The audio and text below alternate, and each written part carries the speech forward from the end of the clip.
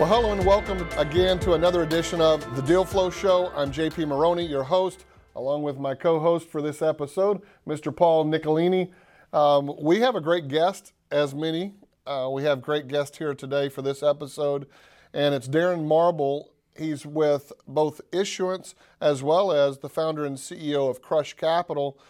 And we're going to be talking about some pretty exciting things. And Darren, I was watching you on LinkedIn. I'd seen some of the posts you had made, and they were topics that really resonated with me personally, especially related to capital raising and digital platforms that are being used nowadays for capital raising, as well as the deal-making process. So I know you've been involved yourself with some acquisition activity recently within the last couple of years in your own business. So we're going to get into that whole dynamic. And let's keep in mind that we're going to talk about your business, your background, but we're also creating content that's going to become a book called Deal Makers, Deal Breakers, where you're going to, a lot of your tips and strategies and ideas about the deal flow process, going to the negotiating table, that whole M&A process, raising capital, how important that is, and we're going to share a lot of that knowledge, and it's going to be available in perpetuity to our audience and to our readers worldwide. So let's jump into this episode. Tell us a little bit about how you got started in this business in the capital markets. Well, thanks guys for having me on. It's a real pleasure. Like any good entrepreneur, we failed into it. I started a company about 10 years ago. We cut our teeth marketing rewards-based crowdfunding campaigns, of all things. We marketed about 100 campaigns on Kickstarter and Indiegogo. And 5 years into that business, we were introduced to our first Regulation A+ issuer. We signed that company and we launched that company's campaign. It was for an automotive startup out of Arizona called Elio Motors. On June 19th, 2015, which was actually the day the Regulation A+ securities exemption went into effect in the U.S., and that campaign was successful from a capital raising standpoint, raised about $17 million from 6,300 everyday Americans, and was a real good pivot for my company. We went full swing into the Regulation A+ industry, into more traditional capital markets, so to speak, and haven't looked back since. Very cool. So you've been on that real bleeding edge, I guess, of the whole Regulation A industry. How do you, because this has been obviously of interest with us at Harbor City. We've done Reg D offerings for our bonds previously and currently are moving into the broker-dealer space with Reg D offerings. But we've kind of slated the idea of a Reg A for the first quarter of next year as something potential. And our securities counsel firm is very big. They do tons and tons of Reg A's now. But how do you see the impact of our environment that we're in right now with COVID-19 and all this, sequestering people or whatever, affecting the capital raising markets and especially impacting Reg A in a positive or negative way? Has definitely impacted the Reg A+ industry in a very positive way. Reg A+, if you think about it at its core, it's really an alternative financing vehicle. And right now, alternative financing is white hot. Companies are struggling to raise capital from traditional sources. And in fact, there's more companies struggling for the same capital pools, traditional VC, et cetera. In fact, we've seen more growth in the Reg A+ industry and in our businesses in the past 9 months than we've ever seen in the past 5 years. So I think the industry as a whole is really taking off. More and more companies are looking for creative ways to finance their businesses. And of course, the beauty of Reg A is that it can be done entirely online. So the fact that it's a digitally native capital raising mechanism makes it advantageous for companies in this environment where traditional VCs based on face-to-face meetings and going to someone's office and then doing that all over again. Reg A can be done entirely online on the issuer's own domain or on a platform. And, part of the beauty of that, of course, is that everyday Americans, retail investors can participate in these offerings. And on the one hand, you'd think that, maybe there's an issue here because, Reg A is raising from retail investors. Well, how are the retail investors doing? Are they still there? People are unemployed in the millions. It's kind of a crazy time. And the reality is they are there. The average investment in one of these offerings is about $2,500. And, you think about that, there's a lot of people that can and do invest $2,500 into these Reg A offerings. So it's just been a really great year. And I think we're fortunate, and the service providers in this industry are fortunate. And we're doing everything we can to help high quality companies raise capital in these markets, because of course it's very challenging times for a lot of companies and of course people as well. How do you, when you talk about raising completely online, and whether it's on the issuer's website or a platform such as yours, what percentage of, let's say, subscriptions, or however it's stated in a Reg A, but the purchases of the security is made without talking to someone, meaning the investor does it completely sort of non-contact with a human being? It's a great question. I would estimate about 80% of retail investors are buying Reg A securities on an investment platform without speaking to a person. And I think there's several reasons for that. One, because when you run these campaigns on a website, you're actually able to provide a lot of valuable information in a relatively clean, easy to understand format. A 2-minute sizzle video, a link to the offering circular, how much capital is the company raising, what are the terms, what is the deal structure. And so there's plenty of room for deal information to be communicated effectively to the average investor on the site.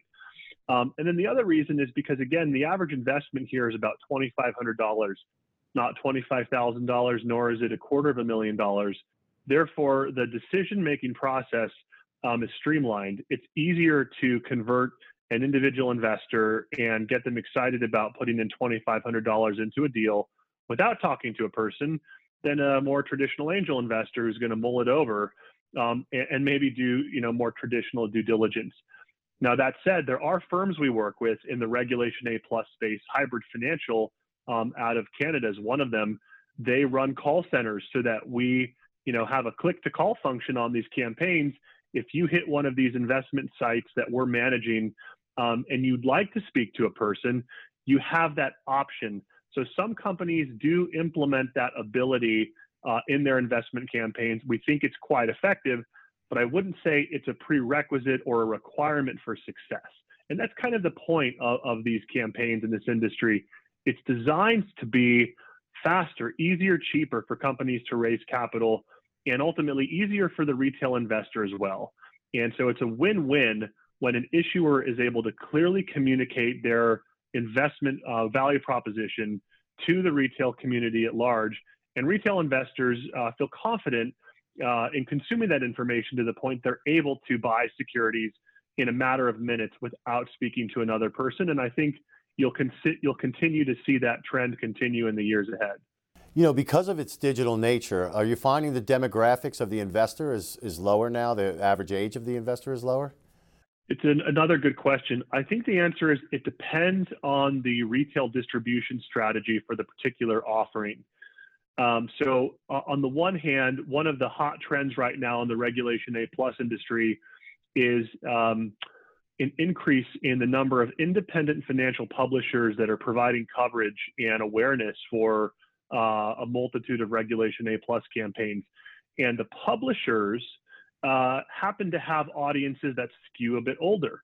The average age of their subscribers might be 60 years old, male, that has disposable income. So it depends on how the issuer is creating awareness for the deal. If there's a financial publisher involved, the people who are buying those information products from the publishers and paying them a fee to access that information, they tend to skew a little bit older. On the other hand, I think the average age of a Reg A retail investor somewhere between maybe 30 and 40. So it's really not the Robin Hood demographic. It's not a young Gen Z investor who's buying a security for their first time. On average, Reg A investors tend to be a little bit older, a little bit more experienced and potentially savvy or even very savvy. And I think that's one of the reasons that this is working so well, is issuers are having success targeting likely investors. And more often than not, likely investors in a Reg A deal are not buying a security for their first time, but they've got some kind of investing experience under their belt. How are they? You mentioned the financial publications, and is that on a like an advertising type situation? They're paying a fee to be exposed to that audience, or as you said, on the opposite side, you've got a paid subscription base, and as part of their service, the publisher is providing this information or access to their readers. The latter, and that's part of what's so great about this model and what's working really well in the industry. The publishers that are providing coverage of these Reg A investment opportunities are totally independent. They do not charge compensation to the issuer. They don't take cash fees. They don't take stock fees. They don't put a contract in place with the issuer. Therefore, they're independent and unbiased. And when they go out with coverage of a deal, they're able to tell their subscribers that they've scoured the market and they've identified ABC company as a promising or interesting alternative investment opportunity. And therefore, that promotion carries a lot of weight with their subscribers. And there's no disclosure, there's no 17B disclaimer required because they have not received compensation. So that model is working really well right now. And what we're doing with this series is probably worth mentioning, where we think the industry is actually headed in kind of the final and maybe the biggest way to distribute these deals is through a television series. And that's what we're launching. We're launching a series called Going Public, where we follow the stories of founders as they're raising capital, taking their companies public to NASDAQ. And for the first time ever, the viewers of the show can actually invest into the IPOs at the IPO price. And we thought, what better way to get a retail investor or a customer of a brand excited than to really, provide an in-depth profile and follow the journey of these companies, not just on a landing page or in a 2-minute sizzle video, but put them in a story, put them in a show where the viewers can follow the founders week after week. And as crazy as that sounds, I actually believe it will be the largest distribution ever brought to the industry when we launch this thing in April next year. We signed a distribution deal with Entrepreneur Media. They run the website entrepreneur.com. We're forecasting about 2 million unique viewers per episode. And at one point, I would have thought this was crazy. I would have diverted or reverted back to let's do a paid media campaign or let's get some PR for the company. But we think this is actually a very natural way to expose retail investors to a deal and to allow them to invest from their desktop, phone, or tablet device. Are there any regulatory landmines with this idea? You would think there are, but it turns out there's not, that there is a proper way to do this series. So, you look at Reg A Plus. Well, what is it? It's a securities exemption. It allows a company to raise $50 million. It allows the company to generally solicit or market their investment. And anyone over the age of 18 globally can legally invest. So we've been able to drive hundreds of millions of dollars into companies using this securities exemption through paid media campaigns, Facebook campaigns, Google campaigns, through PR campaigns, getting a company featured in the Wall Street Journal, the New York Times, getting an interview on Kramer's Mad Money, a podcast like yours, or owned media campaigns. The company can now market their investment to their million paid customers. So a TV series is actually a natural and obvious extension to what's already been happening in this industry for the past 5 years. Now, are there nuances and kind of some details, in the production? Yes, there are. So quick example, we have to make sure that anything that makes it to air. So, if you're one of the companies and we're producing the series and we put you in the show and it airs week after week in April next year, the statements you make have to match up with the statements that are filed in your Form 1A offering circular with the SEC. So there's a more rigorous production review and editing process that is going to be infused into this series than there is in probably most other shows. The statements have to match up. And then there's some other nuances. For instance, the reason we chose to have this series streamed online instead of featured on a broadcast television network is because once a company receives SEC qualification, technically they're only able to communicate the investment through electronic means with a clickable hyperlink. And I know that might sound crazy too, but it's in law. So that means you actually can't have a version of this show that's on, let's say, CNBC, where the company's on every week, or it's a standalone format and people go online to invest. There's format issues there. So because we've been in this space for a number of years, we're very familiar with the nuances of the securities rules, compliance rules, regulations. And so we've designed this series to be not only compliant, but actually what we think we're doing is we think we're fulfilling the promise of the Jobs Act, the promise of the Reg A Plus exemption. This is what these laws were designed to do. They're designed to, provide easier access to capital for emerging businesses on one hand, and on the other hand, to level the playing field for everyday Americans, to give everyday Americans an opportunity to become owners in businesses whose products and services they use in their everyday lives. What better way to do that and democratize access to investments and put these deals in a show that's broadcast to millions of people or streamed online in this case, week after week for 10 weeks. So there's my my long-winded answer, but the answer is yes, it's completely doable. What is the mix that you're seeing of debt versus equity in the Reg A offerings? I think most Reg A offerings are equity offerings. There is an exemption called a Reg CF, which stands for Regulation Crowdfunding. That's another securities exemption. Went into effect in 2016. Companies can raise up to just over $1 million. Those are for really super early stage companies, what we consider to be the highest risk deals in the industry. And of course, they're generally illiquid investments, which is another concern. In those deals, you might more commonly see debt investments, convertible debt, safes, et cetera. In the Reg A deals, most of these companies have raised an angel, a Series A financing. They might be doing $10, $50 million in sales. At that point, the majority of those deals are equity deals.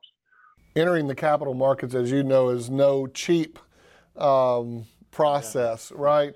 And if you go to the traditional route, like a broker-dealer community, it can be substantial with all the layers of service providers, compliance, third-party due diligence providers, all of that sort of thing.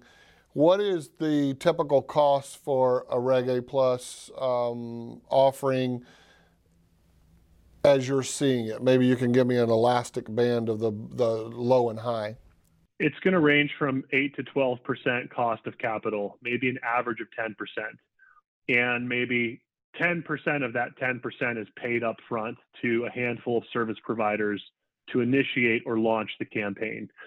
So, I think the average Reg A issuer we're working with right now is raising about $10 million, average cost of about $1 million, with maybe $100,000, maybe $150,000 paid up front to a handful of service providers, and another $850,000 or $900,000 of expense on the back end of the deal as the company is funding.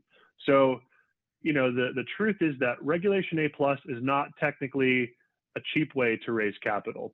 It's also not necessarily an easy way to raise capital. There are a number of service providers that are required to work together in unison to help these companies be successful. However, I believe it's the greatest securities exemption available in the United States today and potentially for years to come, because companies can market their deals, they can turn their customers into investors. When you turn a customer into an investor, you're actually creating the most powerful brand ambassador you could ever dream of. Someone who's literal investor in the company. They're financially invested, emotionally invested.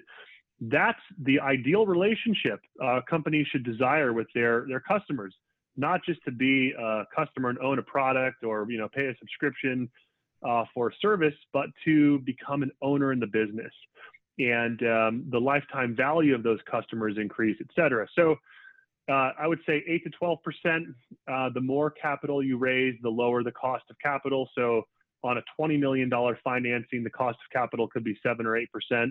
And certainly on the lower end, if you raise just $5 million, cost of capital could be 15% or more. But the average company we're working with is raising 10 million with about a 10% cost of capital. Does Crush Capital or issuance, is there any other function in this process that you all provide? Well, Crush Capital is the creator and owner of the Going Public series. We're actively casting for season 1. We're looking for 5 great companies to put into this show. We're 2 weeks out from announcing our host. We're 4 weeks out from announcing the first issuer. I'm sorry, I had to interrupt. I said we have one for you. If you're looking for a great company, we do have one for you. 100%. Listen, send it across right now. Companies can apply on goingpublic.com. And then issuance is it's my legacy financial marketing firm. We take deals, deal to deal basis. And we've been doing it for years. I think the common denominator between these two businesses is they are both centered around the Reg A plus securities exemption. And, Crush Capital has a vision to put these deals into a television series. So it's just a different format. It's a different marketing and retail distribution strategy. And ultimately, guys, what really drives us is the belief that everyday Americans do deserve an opportunity to invest into earlier stage private companies. At a minimum, they deserve the opportunity. Whether somebody wants to invest into a deal or not, of course, they're going to make that decision. It's their discretion.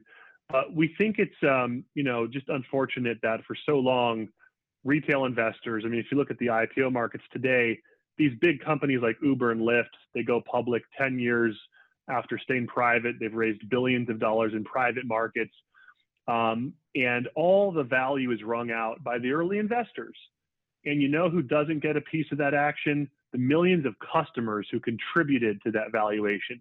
They're left to buy the shares in the public markets 10 years later. And we think that that's criminal. We think that that needs to change, and it needs to change now.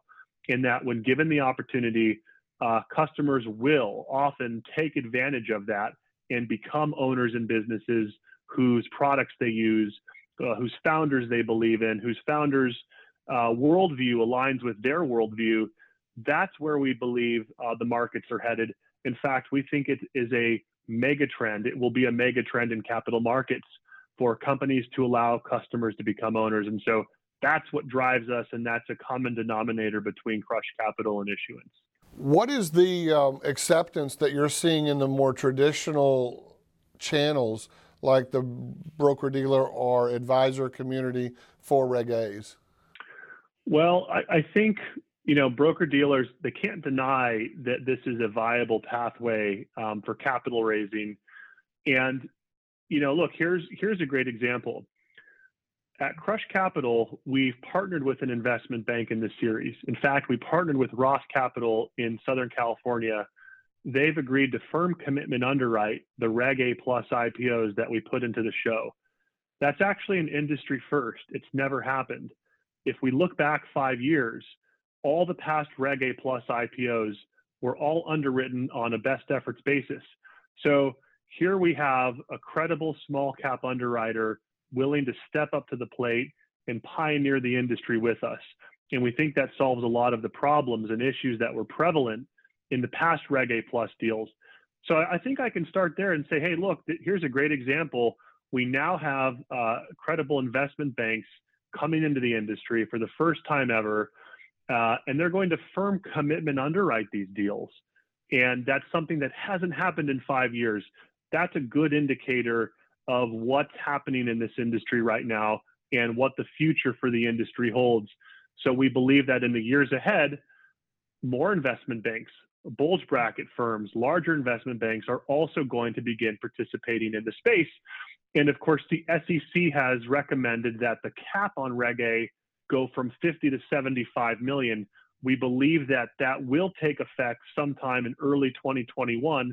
And when it does, it will just draw more high caliber companies into the industry and of course, higher caliber service providers, including broker dealers, investment banks, and underwriters who now see an opportunity to generate larger fees. So all of these things, I think, are good indicators that there's a lot of growth to be had in this space in the months and years ahead. With what you mentioned earlier with entrepreneur media, you kept using the word, we have a deal, we did a deal, and then you just talked about Ross Capital, basically what you stated, an unprecedented deal where they're going to blanket take your deals, which I know there's a lot of things going into that. But you're a consummate deal maker. That's what my sense is you go back to your, as you said, rewards-based crowdfunding that was pre-Reg A side of things. My question for you is, because this content again is now, we're going to kind of shift gears a little bit, is more about the deal-making process. When you're putting together these kinds of deals, whether it's entrepreneur media and your show, whether it's Ross and the acceptance of and underwriting of these deals, what is your process for preparing for battle or engagement, going out, seeking out partners, seeking out deals that make sense to help you achieve your objectives? Can you walk us through the mindset of the deal-making process? Yeah, look, I mean, we can use entrepreneur as an example. What we realized needed to happen to make this series come to life is we needed a deal with either a television network or a big digital publisher that aligned with our mission. And so that was the first thing is, what makes a good deal? Well, if you have an alignment of values, if we share the same vision of the world, then that's an incredibly valuable starting point. Because with that alignment, everything else can fall into place rather easily. And the beauty of that is you often go into conversation with a potential partner and you can flush that out very quickly. So for example, my business partner and I at Crush Capital, and I'll never forget this, we went into a talent agency that was representing LinkedIn. And at some point, this was like 3 years ago, somehow we thought LinkedIn could be a good platform for this series. And so LinkedIn referred us to their talent agency in LA. We get into a room with this guy and it's like, pearly white halls of some big Hollywood agency. And we tell him about the Reg A Plus exemption and it's a game changer and everyday Americans can invest into what could be promising investment opportunities. And this guy says, that sounds crazy. He said, I don't think the average person should have the right to invest in these deals. They could lose all their money. They're not informed. They're not sophisticated. And we knew right away, this is not our guy. This guy does not share the worldview that we have. In fact, he's an antagonist. Let's get the heck out of here. And so we got out of there. And the folks at Entrepreneur had precisely the opposite perspective. They believe that the future of investing involves retail investors and that customers deserve an opportunity to become owners. So alignment of values is something we look for right away. And you either have it or you don't. You usually can't convince somebody to have your values. But if you share the same values, that's a good starting point. And again, everything else from there is almost a detail. I think other things that are important for us are the people who we're going to be working with. I'm in my early 40s now. I just turned 40 last year, and I'm at the point in my life and career.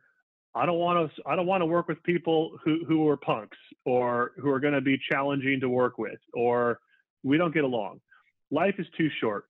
We want to work with people who we're going to have a fun time working with. So if we have alignment of values, who are the people on the other end of the deal? Can we see ourselves working with these people, not just on a project, but for years to come? Can we be successful working with them for a long time?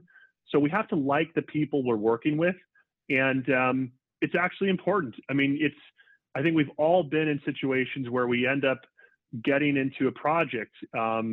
It could be anything where the people on the other end of the deal are antagonistic or they're challenging to work with, and that just creates headaches and stress and drama.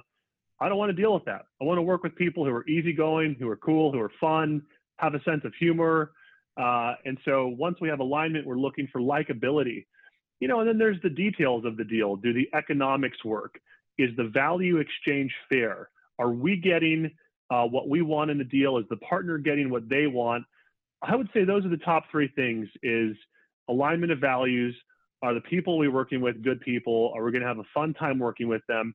And then do the economics of the deal match for each party? Interesting. Yeah, that is. Darren, what do you do in the case of failure? How do you deal with that? How do you manage that? And how do you move forward? You know, I've been an entrepreneur now for 10 years, and I think, you know, you learn to handle failure. At least for me, my ability to handle failure has evolved tremendously. In the early days, you know, failure hurt. It was painful. It stung. It was demotivating. You get emotional about it. And I've been through it so much now that it almost doesn't faze me. I know that if I'm not failing in some ways, I'm probably not pushing the boundaries hard enough. You have to fail to succeed as a business owner or entrepreneur, or as a deal maker.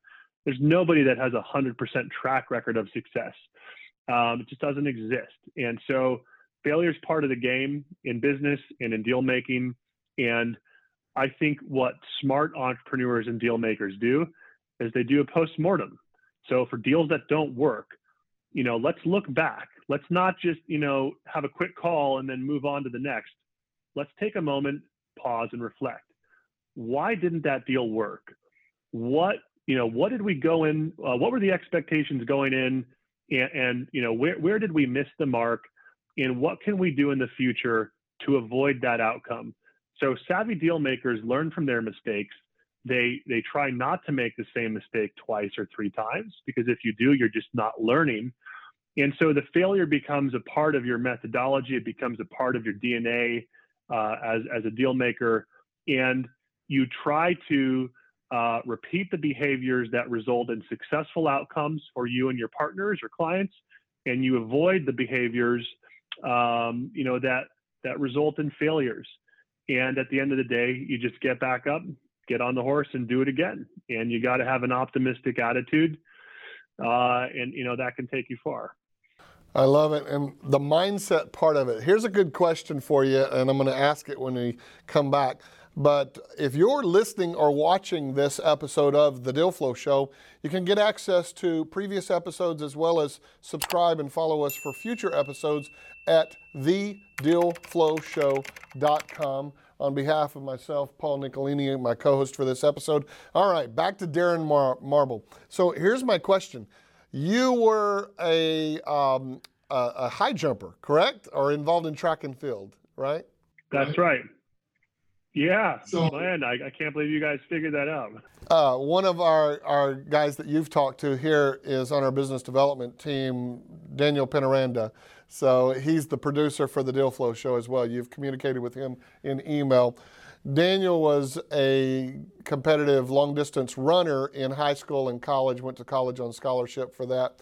And he and I were talking the other day about mindset, and he was talking about visualization and how he used to literally visualize, run the race, even I think, and I'm going to get it right, the kick. Is that right, Daniel? He even visualized the kick at the end, how he put it into gear and went and he saw it in his mind. We've heard Tony Robbins, obviously one of the more vocal people about this, but many successful people talk about mindset. Anything from the track and field days that were habits or characteristics or patterns or anything that have carried over and served you in business or in the deal-making process? Absolutely. And I love that anecdote. Visualization is critical. I mean, if I think back, man, it was 1998. I was the state champion high jumper in California. There's some natural talent. I was a tall, lanky guy, and that turned out to be a good structure for a high jumper. But I had a great coach. I had a great mentor. And I think that's something that was really critical to my success as a founder in business years later. Finding people that have experience, finding people you can talk to, seek advice from. And this goes to, the value of creating an advisory board, a fiduciary board, surrounding yourself with industry experts. You'll never know it all, but having a great coach in track and field and high jump back in the late 90s, I would have never had the success I did had I not had my coach, Fred Graber. And, now in business, I've also consciously sought out mentors, people who are a little bit older, that have more experience and know-how and have had more success than I have. So, having a coach is important, and what I loved about sports is, I've always been competitive, and, I don't think you have to be an athlete to be a successful entrepreneur. But for me, that desire to compete and win has always stayed with me. Winning feels great, and celebrating the win feels great. And, to win requires a lot of patience and dedication and failure along the way. And I've always wanted to win in sports and in business. And, this is just, I'm thinking of this out loud, but one of the things I always loved about high jump, it's one of those very strange sports where you always go out on a loss. A race is a race. You have, 40 seconds or 50 seconds and somewhere in between every time. High jump, you have 3 attempts at each height. You clear the bar at 6'8", it goes up 6'10". You clear the bar at 6'10", it goes to 7 feet. And you always finish that event on 3 misses. You're forced to lose. And it was a incredibly humbling experience. And I think it taught me a lot about resilience and getting back up. But I wanted to share that with you. It's just people, they get these sports confused: high jump, pole vault. High jump, you're jumping over the bar. Pole jump, you're jumping. You got the pole. But I think I took a lot away from that experience. But having a great coach, a great mentor, showing up, I think are big factors in success down the road. I love that. And the idea of a loss is actually the goal, right? Your goal is to keep pushing the bar higher until you cannot achieve it and you go out on the loss. I never actually drew that comparison. That's very interesting. So you asked a question about failure earlier. So I want to come back to that real quick. And you mentioned having coaches and mentors. Back years ago, 1995, Tyler, Texas, my wife and I had been building businesses for a few years. I was 25 years old. I'd been attempting to build companies for 6 years. I went bankrupt, lost everything, found myself sitting in a little room just outside where they were about to hold our bankruptcy hearing. And it felt like a minnow sitting in a shark tank, because they had us in the waiting area with our creditors. Like, those people were across the room, sitting in the chairs, looking back at me.